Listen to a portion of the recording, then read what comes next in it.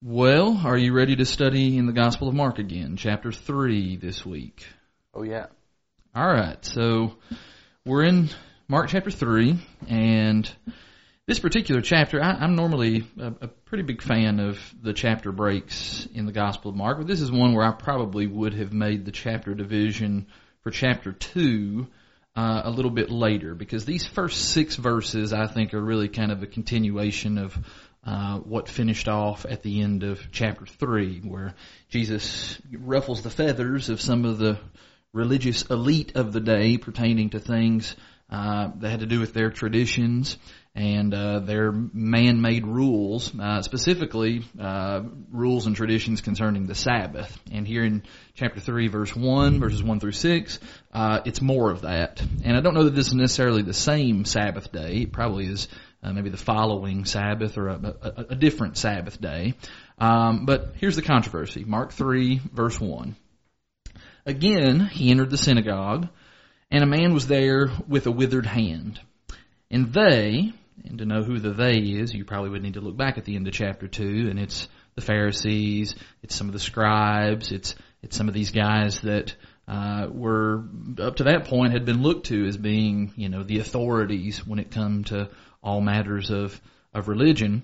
They watched Jesus to see whether he would heal him on the Sabbath. And why? So that they might accuse him. Let's just stop right there. A couple of things worth pointing out.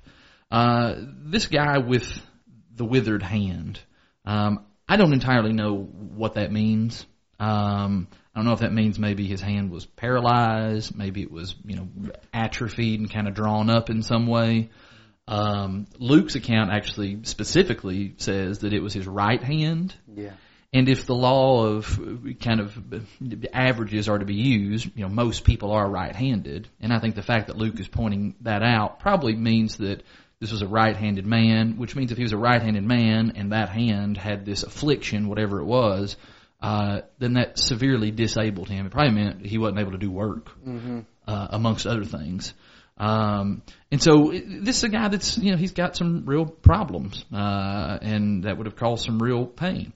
I am impressed with the fact that, verse 1, Jesus is not afraid to go right back into the synagogue, where he's already ruffled some feathers, once or twice before here in Mark, and he's willing to go right back in there. And actually, I say that about him being not afraid. That's probably one of the things that stands out to me the most here in chapter 3, is just how brave and courageous Jesus is going to be. We're going to see him stand up to different people and to different things that lots of times people and us, we allow fear to get the best of us. And Jesus is going to stand up and he's not going to be afraid.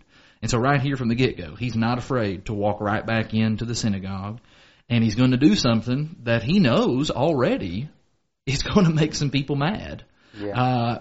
And verse 2 makes that clear, that he knew people were watching him, and they were watching him for the specific purpose of accusing him. This is not like, we're watching him to learn from him, the way Paul talks about, to observe him and to imitate his example. No, this is like a sinister scrutiny. These guys have a very ill heart towards Jesus. Yes. That's something that we've already seen in the short time that we've spent in the book of Mark so far, is just that these guys' eyes they're not looking with spiritual eyes. They're looking with eyes of condemnation. Yeah. They're looking specifically to condemn this guy. They're not trying to help him. They're not trying to, even if he was a sinner or a reprobate or a liar or a false prophet, they're not trying to deliver this guy. They're trying to, off with his head the best that they can do. That's the funny thing about it, is that they don't want him to break their traditions.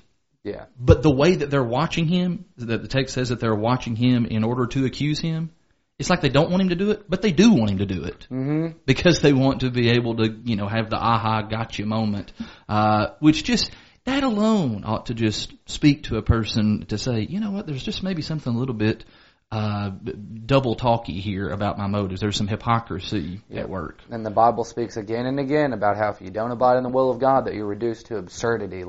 These guys are double-minded, and their motives are all wrong, so they're split. Yeah, they want him to stop, but they also kind of want him to keep doing this so that they can figure out something he's doing wrong. Little do they know, Jesus is thinking ahead. Like you said, he's got way more foresight than they do. That's right. And, we noticed in the last chapter, when Jesus healed the man, the paralytic, and all the people that were standing there and they were saying things in their mind, they were thinking things, and Jesus knew what they were thinking. It doesn't say that again here, but it's evident that he knew what these people were thinking. Because verse 3, he says to the man with the withered hand, come here. I think that probably indicates, all right, so Jesus comes into the synagogue. I don't know where this guy is. Maybe he might be at the back of the room. And it's like, hey, you come here. You come up here. I'm going to use you as a demonstration here. You get up here because I know what some people here are thinking, and I'm going to use this as an object lesson, and you're going to actually be, the object here. And so he says then to them, to all the scrutinous guys, verse 4, he says to them, is it lawful on the Sabbath to do good or to do harm, to save life or to kill? Now, what Jesus really presents there is kind of some impossible questions, right? Mm-hmm. Because there's, no matter how they answer this, they're going to be wrong. Yeah, they're going to condemn themselves in one way or the other. If they answer that it's lawful to do harm or to kill, then actually they're accusing themselves. And if they answer, well, it's lawful to do good or to save life, then what they're doing is they're affirming Jesus. And also it means they're accusing themselves because they're not doing the things that they should be doing. Which again, the thing we just talked about is that if they're really going to be these spiritual, titans, if they're such spiritual monoliths, then why are they not helping people? Why are they looking to condemn people? Yeah. Why is that their goal here? Yeah, and the truth is, for the Pharisees and these sects of the Jews, religion to many of them had been reduced to just a show, and it was a pretense, it was a parade, particularly the Sabbath day. Think about it. They probably looked forward to the Sabbath day every week because that's the day when we can all come out in public view. We're going to come to the synagogue, and we're going to get to parade our system of self-righteous religion. And everybody's going to be so impressed with all of the different, caveats and rules that we've piled on top of God's law, and look at how perfectly perfect we're keeping all these things. And it was just an opportunity to be a show, and that's what much of their religion had been reduced to. I should point out here, and I should have done this a little bit earlier, but there is good evidence. There's some writing of the rabbis and so forth, and I think there's even some stuff in the Talmud that says that it was okay to help somebody who had a life-threatening injury on the Sabbath day. Mm-hmm. The Pharisees were okay with that. Like if you're on the brink of death, if you're hemorrhaging to death, okay, it's okay to administer aid to somebody like that on the Sabbath day. This, though, is different. This is a different test. The man with the withered hand, he's not dying. I mean, obviously it's a disability for him, but he's not, on the brink of death from it. And so the question is, what's Jesus going to do with this guy? They're watching, all right, we know this guy, he doesn't meet that criteria, so what's he going to do with this fella here? Jesus could very easily, if he was a coward, the easy thing for Jesus to do would be to just go to this guy and say, hey, buddy, withered hand fella, this corner. Yeah, meet me out back and I'll take care of you. I just don't want these guys to see it. Or he could just say to him, hey, I'm going to come back and see you tomorrow. Mm-hmm. Tomorrow's not the Sabbath. It'll be all right to do something then. But that's why I'm impressed with the courage of Jesus here. He's not worried about that. He realizes that actually what he's doing here, that it's not a violation of the Sabbath, that it is lawful. And really what I think Jesus is just trying to rail against in these first 6 verses is against man-made religion. Yeah. That's what makes him, verse 5, when he looks around the room and he has anger at them. He is grieved at their hardness of heart. And then he tells the man to stretch out his hand, and he stretches it out, and his hand is restored. I think what made Jesus angry here, and what caused him to be grieved in his heart, so that probably speaks to, all right, there's the emotion of anger, but it's also kind of tempered with this grief and just sorrow at these people have made a mess of something that God intended to be good, because of their own man-made rules. And Jesus he's just not going to stand for that.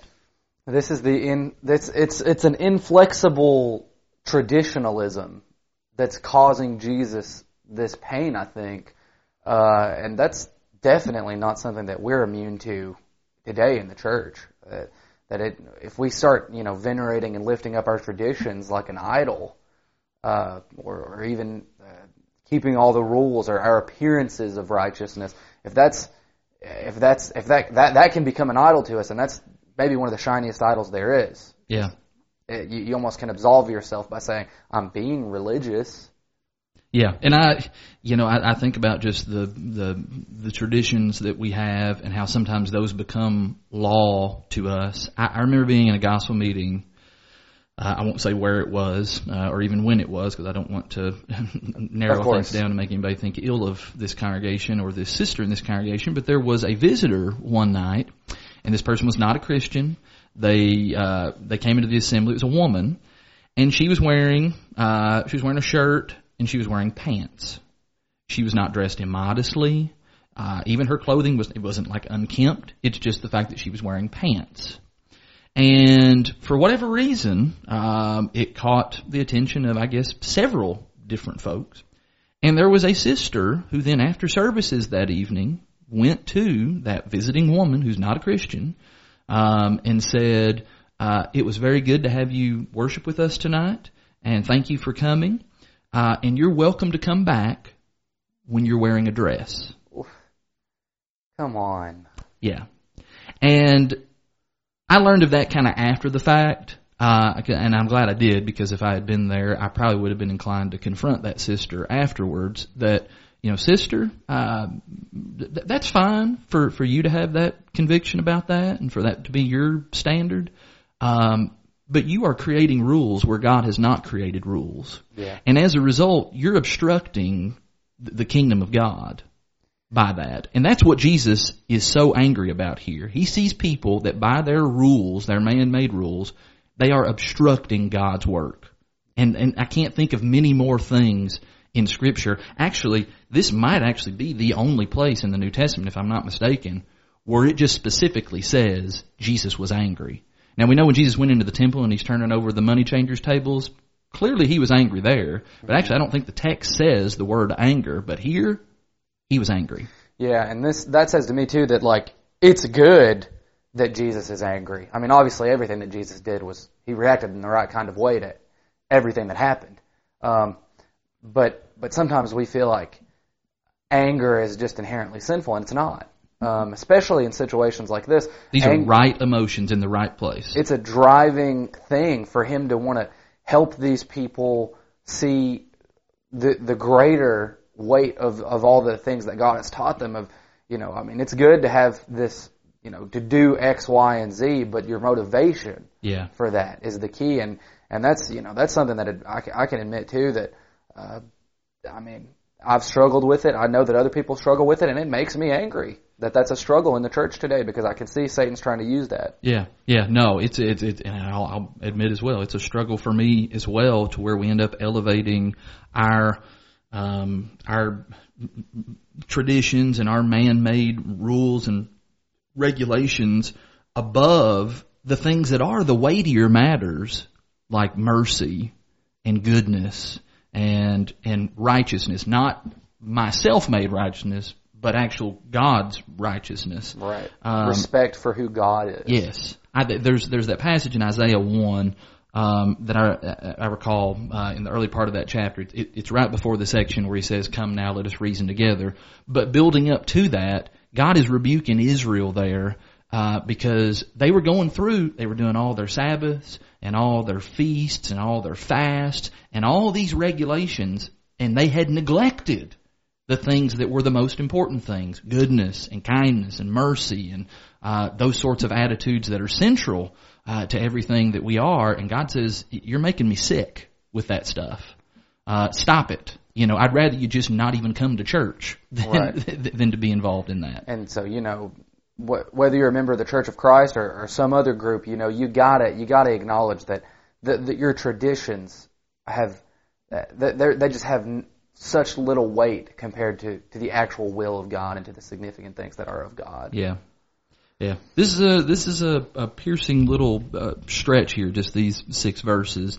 Verse 6, the result, after Jesus heals the man, verse 6, the Pharisees went out and immediately, there's Mark's favorite word, immediately they held counsel with the Herodians against him about how to destroy him. And if you look at that word destroy, it's more than just like we're going to damage his reputation. It means get rid of him, like destroy, kill, evaporate altogether. Destroy is kind of the Disney verb. That's the G-rated version of let's nuke this guy. I do think it's funny though that according to the Pharisees and these guys, it was against their little man-made rules to heal someone on the Sabbath. But apparently it's not against the rules to plot murder on the Sabbath. It seems a lot like a business meeting is happening here. Yes. Yeah. There's just such hypocrisy. Is that here. not work? Yeah, I know.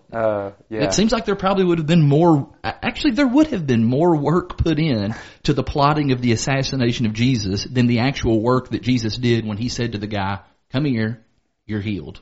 Actually, can we just point out that maybe Jesus, I don't know, because Scripture doesn't say anything, but Jesus' earlier statement where he was like asking them, is it to do good or do harm, to save life or to kill? You think that he might have kind of known that they were getting ready to plot his murder, and he was like letting them know in advance, like, hey, so that later when they're in their little back room talking about killing him, that question even stung even more. He's already planting a seed, Maybe. I mean, I think it's possible. Yeah, it's true. If anything, it's just poetic irony. The Herodians here, just a side note, I mean, who are these people? These are not a religious sect of the Jews, the same way that the Pharisees and the Sadducees and the Essenes were.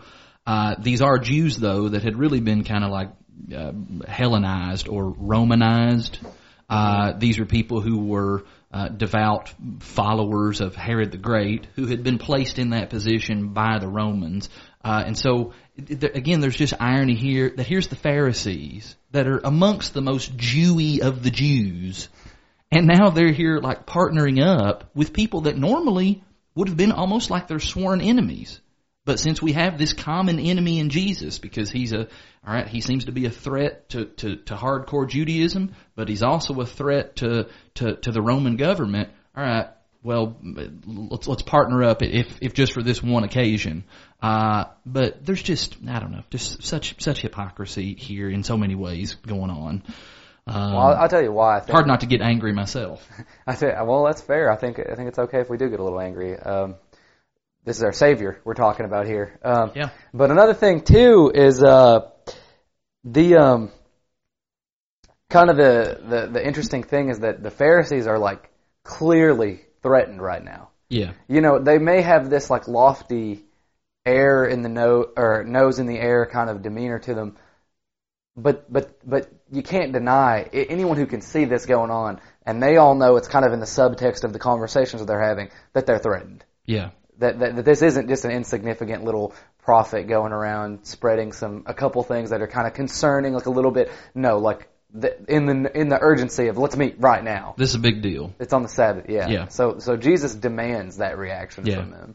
And well, to punctuate why it was and Jesus was such a big deal, the next verses show that. Verse 7.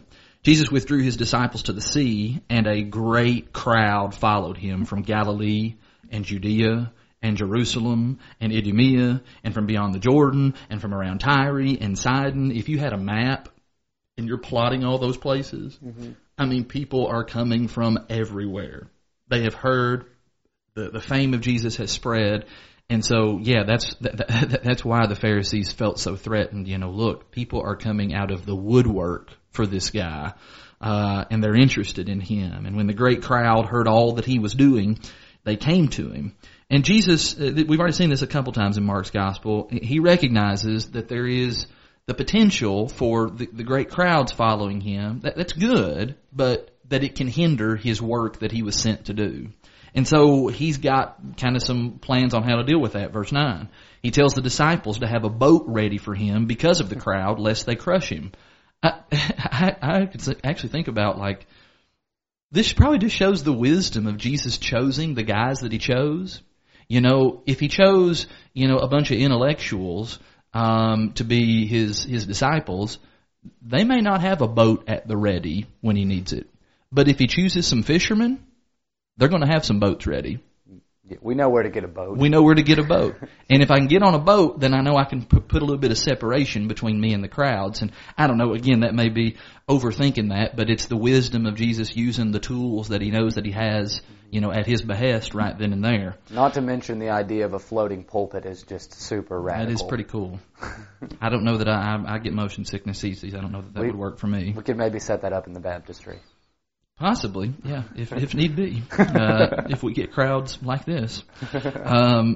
Verse 10, the crowd's coming, for he had healed many, so that all who had diseases were pressed around him to touch him. People realized, if we could just get a finger, touch the hem of his garment, maybe something will rub off on us in a good way. And maybe some of that was probably caused by superstition by the people, but we do know there is an example later in the biblical record of the woman who just comes up behind him and just touches him, and she is healed. You got to wonder though, are these guys doing this for the right reasons, or are they just there to get healed and leave, or do they really want to be disciples?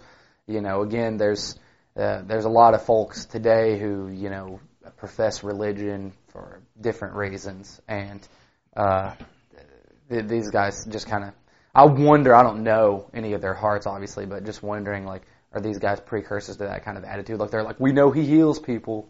Possibly, but when we start talking about some of the crowds later on where we're talking about thousands, all right, once the healed folks get healed, they could just go home. But obviously not everybody goes home. Mm-hmm. Some people, maybe that was what originally brought them to Jesus, but then when they realize, oh, yeah, this is the real deal, we're hanging around. We're sticking around this guy, and they continue to follow him. I wouldn't doubt, though, that there maybe were some people, because people have always been people, that there probably were some. Okay, got my healing. Hey, thanks. I'll see you later, and just head on home. But I think for the most part, I think the Bible's trying to tell us the miracles were having the intended effect that they were designed to have, and that is to prove that Jesus was who he said he was. And people now want to cling to the words that he has to say, and that's right. the important work that he had come to do. Verse 11 and 12. When the unclean spirits saw Jesus, what'd they do? They fell down before him and they cried out, "You are the Son of God." And Jesus strictly ordered them not to make him known. There's something probably really important here about Jesus telling demons, I don't want you going around telling people that I'm the Son of God. This is like, who wants to get a letter of recommendation from the devil? Yeah. Yeah, I don't want to put the devil on my, list of references, when I'm putting in a job application. And that's particularly important because even later in this chapter, Jesus is going to be accused of being partners with the devil. Right. He's going to be accused of, being in cahoots with Satan. And so Jesus is certainly not wanting demons going around, oh yeah, he's the Son of God and he's great and he's wonderful. That just kind of gives more ammunition to the opponents of Jesus and the things they're going to say. Probably why he orders them to be silent. They have to be silent because they're under his authority, but that would be a great marketing strategy for Satan, is to have all these demons running around like, yeah, Jesus is awesome, you need to follow him. Everybody be like, yeah. No. The problem is there's no evidence that demons ever got converted. As far as we know, these demons were cast out and just continued doing demon-y things. Right. And so, it's different. It's not like if somebody is a terrible sinner and they become a Christian, that they shouldn't go tell people about how great and awesome God is. But there's a difference there. There's something to be said too about, I certainly don't want, fallen members of Christ Church who are just living in blatant sin going around like, man, this Christianity thing's awesome. Like, that would be the equivalent here. Yeah, that's not really what we want. Because then, people they see an extremely watered down, weakened version of it, and that might seem appealing. Yeah, it's the right message. It's just you're the wrong spokesperson for this, and that was certainly the case with these demons. And so, actually, so I mentioned a couple times about just how courageous Jesus was, and maybe we just read some of these things about him with the demons, and we don't just stop for a second and think about how courageous that is.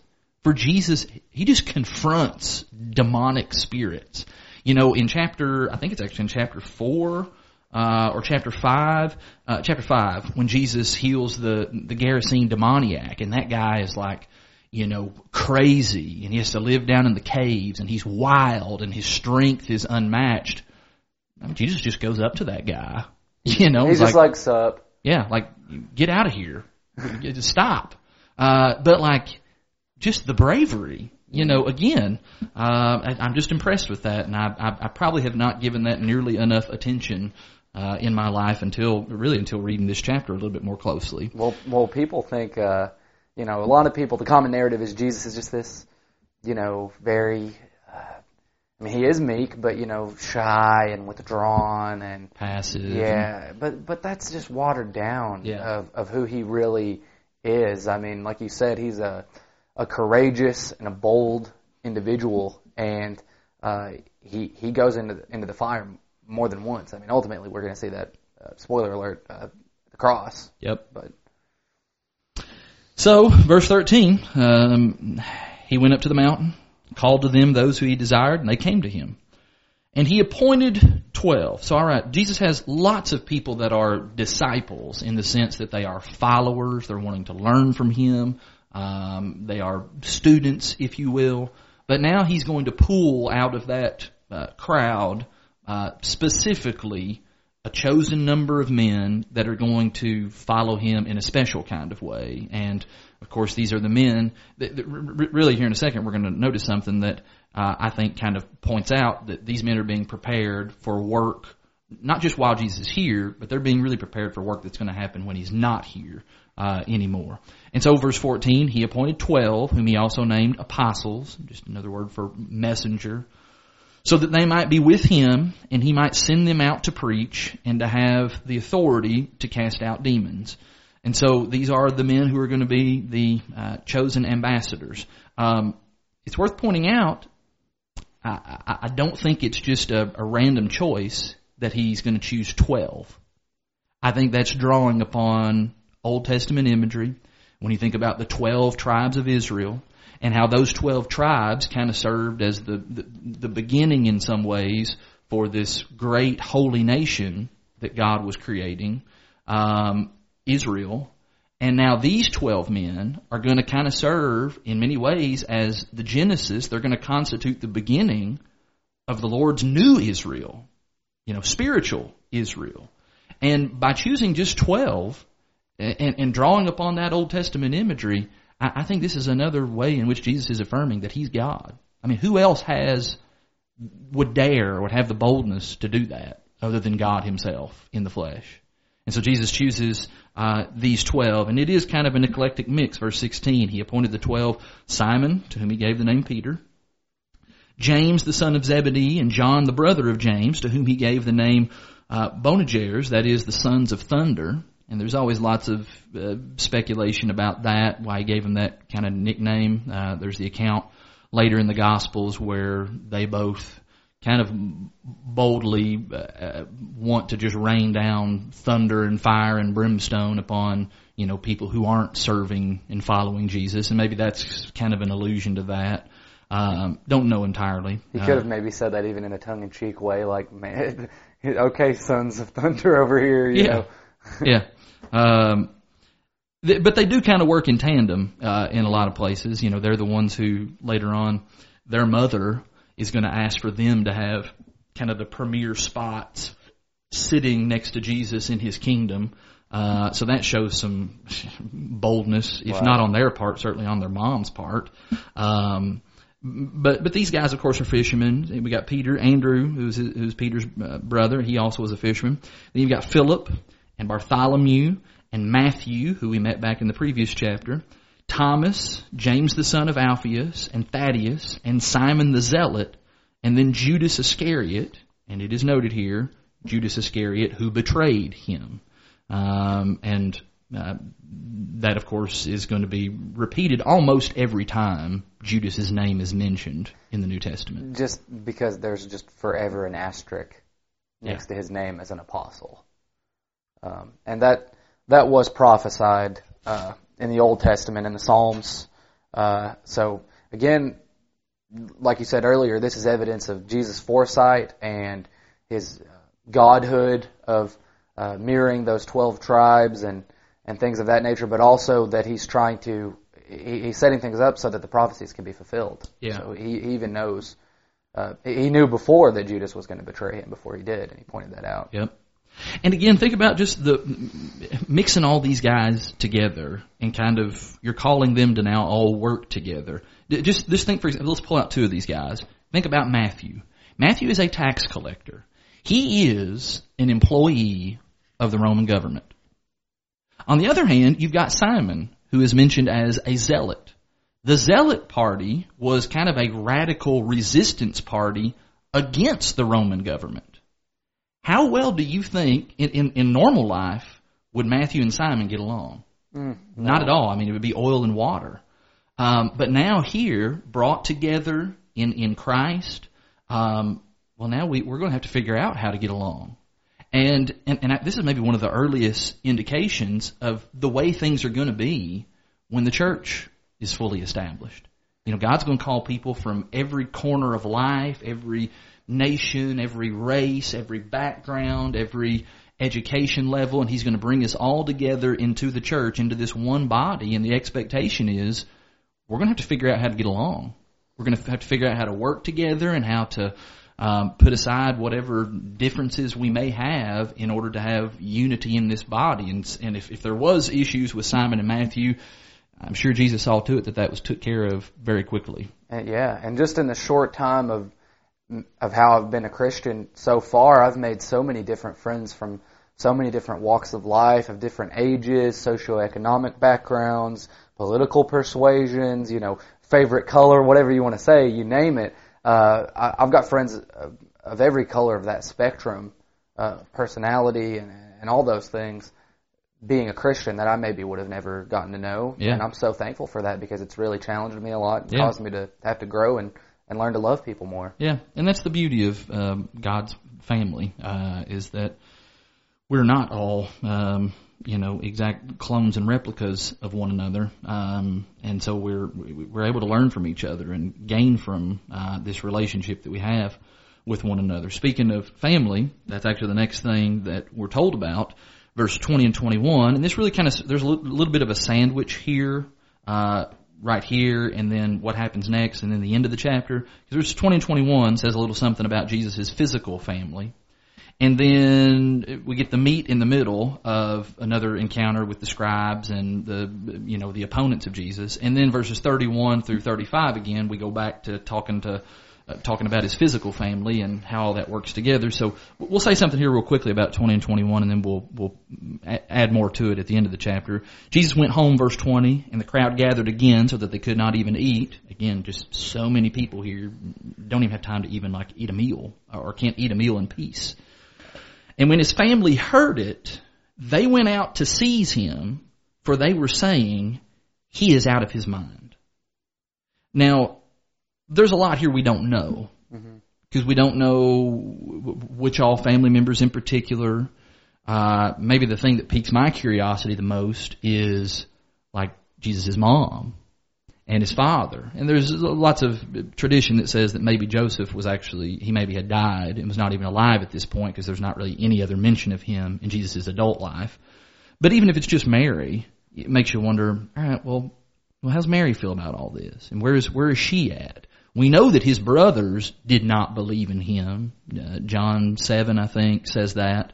And so we've got at least some siblings here, maybe some cousins and some other people.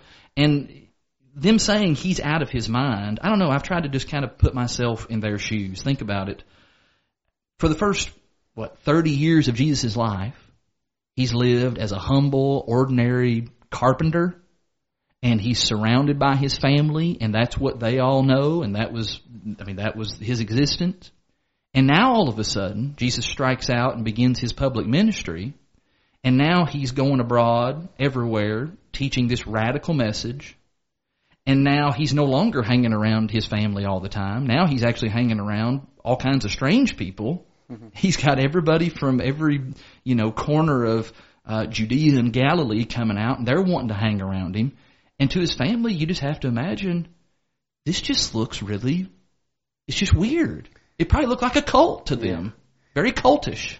Well, this little section here, I think, my big takeaway just reading it is that when you decide to do something radical, like what Jesus is doing, or what the disciples are doing, you're going to have to make some sacrifices. And some of those sacrifices are going to be like, first, like, sometimes you're going to be, if you're working for God, sometimes you're going to have to make sacrifices like as far as physical things. Mm-hmm. They couldn't even eat. And then secondly, their family, or his family rather, that relationship is strained now as well. Yep. Again, something we'll talk about more. Yeah, we'll see evidence of that here again at the end of the chapter. And so actually, all right, so we're talking about the courage that Jesus is showing here. We're going to see Jesus having the courage to even place priority on spiritual things, even over physical things, and that includes even family. And that does take courage. That is tough. We'll talk about that a little bit more in here in a second. Verse 22, here's the middle part of this sandwich. So then the scribes who came down from Jerusalem, they were saying, he is possessed by Beelzebul, or Beelzebub, as other translations say. It can be rendered the Lord of the house. And we'll see why that is an appropriate term here in a second, because Jesus is going to say something about a house here in a second. He's possessed by Beelzebul, and by the prince of demons, he is casting out these demons. All right, so their accusation is, all right, the only way he's able to even cast out all these demons, that he's doing this, is by the power of Satan himself. That's the only way he's able to do this. So Jesus called them to him, and he said to them in parables, how can Satan cast out Satan?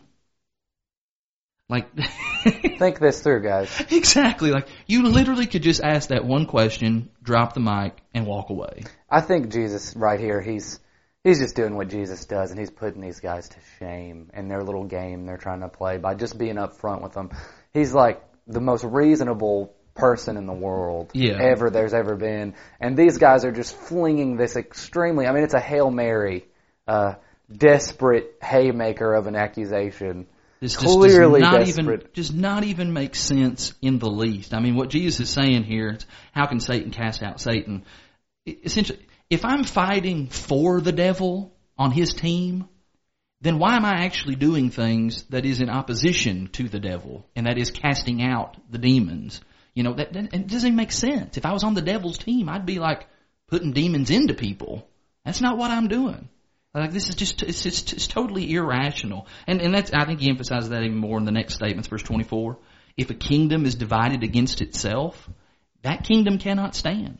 You know, if I was working for the devil in this way, then Satan's domain and Satan's power would just be completely destroyed. And from the looks of it, looking around, well, that's not the case here, because actually the domain of Satan is still very much alive. You know, there's lots of people that still are being possessed by demons, and not on top of that, Satan is influencing people in sinful ways.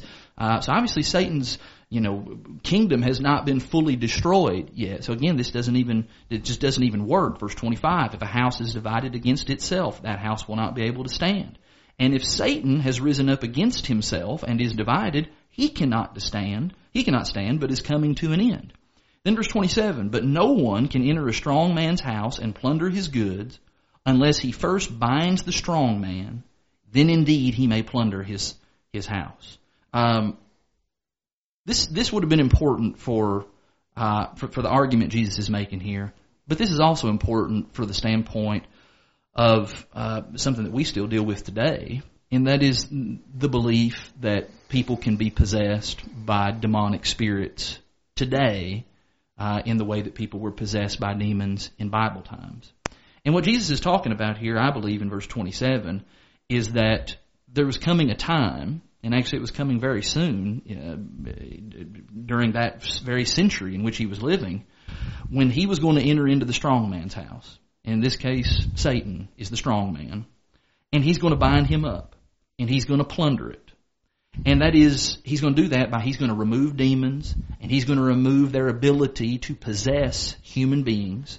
Jesus is going to, in a sense, he's going to steal people away from the devil. Mm-hmm. Here's one sense in which we could actually say Jesus is in this way, he's a thief. Coming like a thief. He's coming in like a thief, and he's going to steal people away from the traps of Satan and the demons and their ability to enter into them and to control them. And of course, that was the very reason that Jesus himself, and that's why he gave the apostles the ability to cast out demons. Obviously, when the cessation of those spiritual gifts ended, that would, if not before then, that would have signaled to the world, hey, this time of demon possession, it's over with. Because the only means by which you could get rid of a demon was by that spiritual gift. And if there's no more spiritual gifts, then it would be logical to conclude then there's no more possessing of people. Jesus has now subdued the strong man in that particular sense. And I think that's the significance of that. You said that you were kind of struggling with making sense of that passage there before we went on the air. Any other thoughts there about that? That does make a lot of sense, yeah. I do definitely think that there's ways that demons, quote unquote, possess people today. Now, I don't mean that literal, like, indwelling inside their body. Overtaking them, yeah. But, I mean, you look at, like, addiction, you look at, like, things of that nature where people just are fully owned by their sin. Yeah. There's a sense where they're not literally possessing them, but they are on the puppet strings of Satan. Yes. They've given themselves over to those things that are of the devil, and then they become completely under their influence. Yeah. And so if you want to use that language that they are possessed by it, then yes, that would certainly be true. The difference is they can be broke of that through Jesus. You know, Ephesians 6 talks about, you know, the spiritual battle that's being waged right now, that we are in the midst of a titanic struggle that's still going on between the works of light and the works of darkness and in the spiritual realm. And there's no doubt about it that Satan and his demons and all of his unholy angels, they're at work out there. But I do think we want to be clear that this kind of stuff, what we read about here in Mark and in these other places in the New Testament where people are physically overtaken by a demon, that's not happening today. Yep. That's done. Jesus has bound the strong man in that respect. Here's the point Jesus wants to make in all that, though. After kind of showing them the folly of what they're saying, verses 28 through 30 is the real thing he's wanting to convey to these folks. Verse 28, truly, the old translations say verily. That's an interesting word, and actually that's probably the operative word here, because it's actually the word amen. Did you know that? I did not know that. Now, normally this seems weird because amen is normally said when in a sentence? At the end. At the end. Jesus is putting the amen at the beginning. And when we say amen, we're saying this is it. This is truth. This is what it's all about. And so Jesus is going to begin his statement with an amen. Amen, I say to you, all sins will be forgiven the children of man, and whatever blasphemies they utter. But whoever blasphemes against the Holy Spirit never has forgiveness, but is guilty of an eternal sin. For they were saying, here's the reason Jesus said that, verse 30, for they were saying, he has an unclean spirit. Now, this passage causes lots of people lots of distress. And, right. And there's a sense in which it should, because we're talking about what commonly gets labeled as the unforgivable sin. Real quick, before we get too much into this, I got to tell you a little short personal anecdote of my time as an unbeliever questioning things. I looked online and was kind of wondering, like, is there anything I've done so far that I couldn't be forgiven of? And, there's obviously a lot of different takes on this, but this was one where I was shaking in my boots when I read it, because it was like, I have, blasphemed against the Holy Spirit, and can I be forgiven of that, and things like that. And I think actually my atheistic self was kind of asking the right question. Yeah. Kind of a wrong attitude. But here's the thing. The fact that you were asking that question, or the fact that anyone today would out of concern for their soul ask that question, I think that alone probably proves you're not committing that sin. Right. Because what this is talking about, the blaspheming of the Holy Spirit, is it's talking about the idea of just hardened, rebellious unbelief. Mm-hmm. That despite all of the evidence that's been presented to you, you still will not believe. Yeah. And it's denying the power of God, essentially. It is, yes. Because the Holy Spirit's God. Yes, exactly. And And that's what Jesus saw in these people. Because again, they had seen His power demonstrated. They had seen miracle after miracle after miracle, and they didn't deny that the miracles occurred. Actually, they acknowledged that, yep, He did that. The problem was they were denying that it really was of God. They saying He has an unclean spirit, which means they were denying that Jesus was who He said He was, which is the Son of God. And that's the problem. And if you know anybody who is living that way, then in that sense, yeah, they are committing the unforgivable sin. Now, it's not an issue that God won't forgive them. It's just that the person who continues in that, God's not going to forgive them. You can't be forgiven of that. You don't want to be. Because you don't want to be. That's exactly right. And this is another passage that it's a dark horse passage for the discussion, but it's a passage about free will. It is. Yeah. That's true. Essentially. So you get the decision. Yeah, and I kind of passed. I thought it was too much of a softball back earlier in the chapter when Jesus told the man with the withered hand to come here. Mm-hmm. You know, we're talking about kind of works and the role that plays in salvation. The guy had to come here. Yeah. To get it. Yeah. It didn't take a whole lot of effort. He didn't earn that. He didn't earn that, but he did have to come here. Yeah. So anyway, there's lots of those nuggets. Who in their right mind would say, because that withered hand man came to Jesus, because he walked over there to where Jesus was, he earned that healing. Yeah. And he can go brag about that healing to everybody. Yeah, that's not going to happen. Yeah. Yeah, there's tons of those, and we probably could spend the whole Bible just pointing out things like that, but honestly, maybe that'll be another series. It could be. It would detract us from what we really need to be impressed with in Mark's gospel, and the thing he's wanting to impress us with over and over again is the power of Jesus. In this chapter, especially the courage of Jesus, quick-wittedness of Jesus. Yes. In this particular section, the way he kind of calls these scribes out for the things that they were saying and accusing him of, really what we see here is the courage to call people to repentance. Mm-hmm. And that's always tough to do. That, you know what, you guys ain't living right, and you need to straighten it up, or you're not going to be forgiven. That's some boldness there. And we could all use a good helping and dose of that. The reality is, too, about 90% of the time that you do that, even if it's a faithful person, you run into a little bit of resistance. We see a lot of resistance in this one. Yeah. And that brings us to the last little section here. Here's the resistance from his family. Verse 31. So his mother and his brothers came, and standing outside, they sent to him and called him.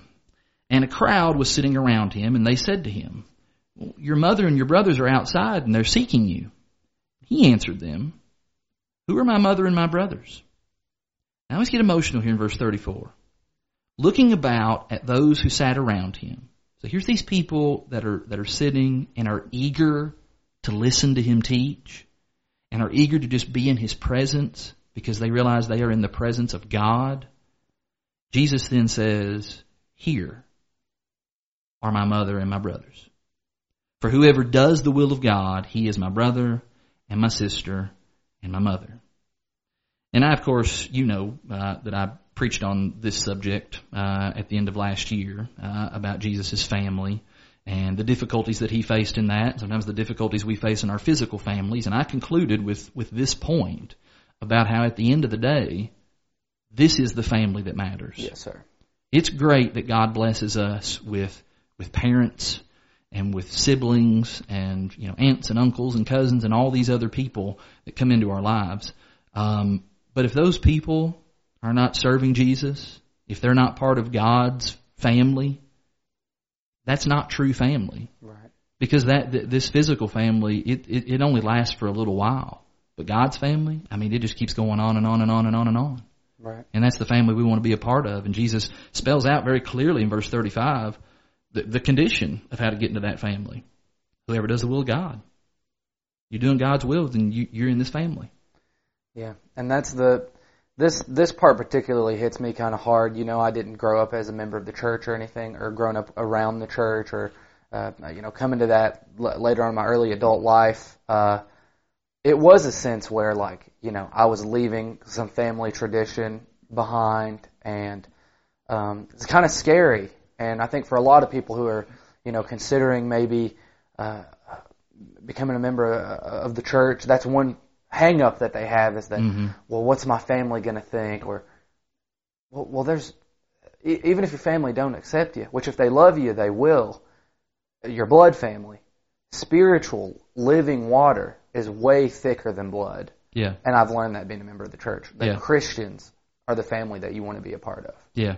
And it's extra good when your physical family becomes Christians, because then they get to kind of be, double your family, Right. in both senses. And that's wonderful. And many people in my immediate family, that's the case. My mother and my father, my brothers, and my sister-in-law, my wife, my grandparents. That's great and that's wonderful. But if something ever happened and they forsook the Lord, and despite my pleas and our admonitions to come back to the Lord, there's a sense in which they're no longer my family. Right. And the courage that Jesus is demonstrating here is the courage to put God's family above everything else, including physical family. And there's also the standpoint that I think there's a lot of people. There's a lot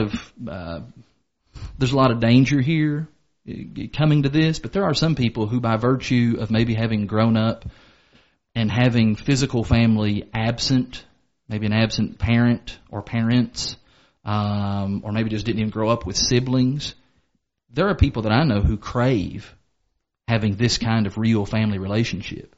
And so when they find Christ and when they find the truth and they become a part of the Lord's church, they just immerse themselves in this family. It's what they've desired all along, and now they have it in abundance. Now I've got, not just a brother or a sister. I've got, hundreds, thousands, in a sense, hopefully millions of brothers and sisters. And I have not just a father, but I've got the greatest father who has ever been. And not only that, but this family reunion that we're waiting on isn't going to be awkward. Yeah.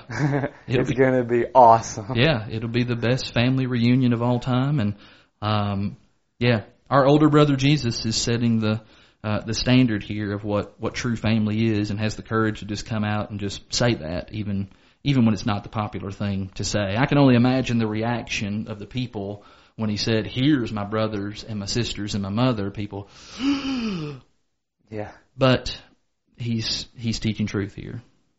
Yeah. That's chapter 3. We went long today, but there's a lot to say here. Chapter 4, we're going to get into some parables, and so there's going to be probably there will be lots of good discussion in chapter 4. Parting thoughts or shots here on chapter 3 before we close. Tune into chapter 4. Love everybody. All right. Looking forward to that next week.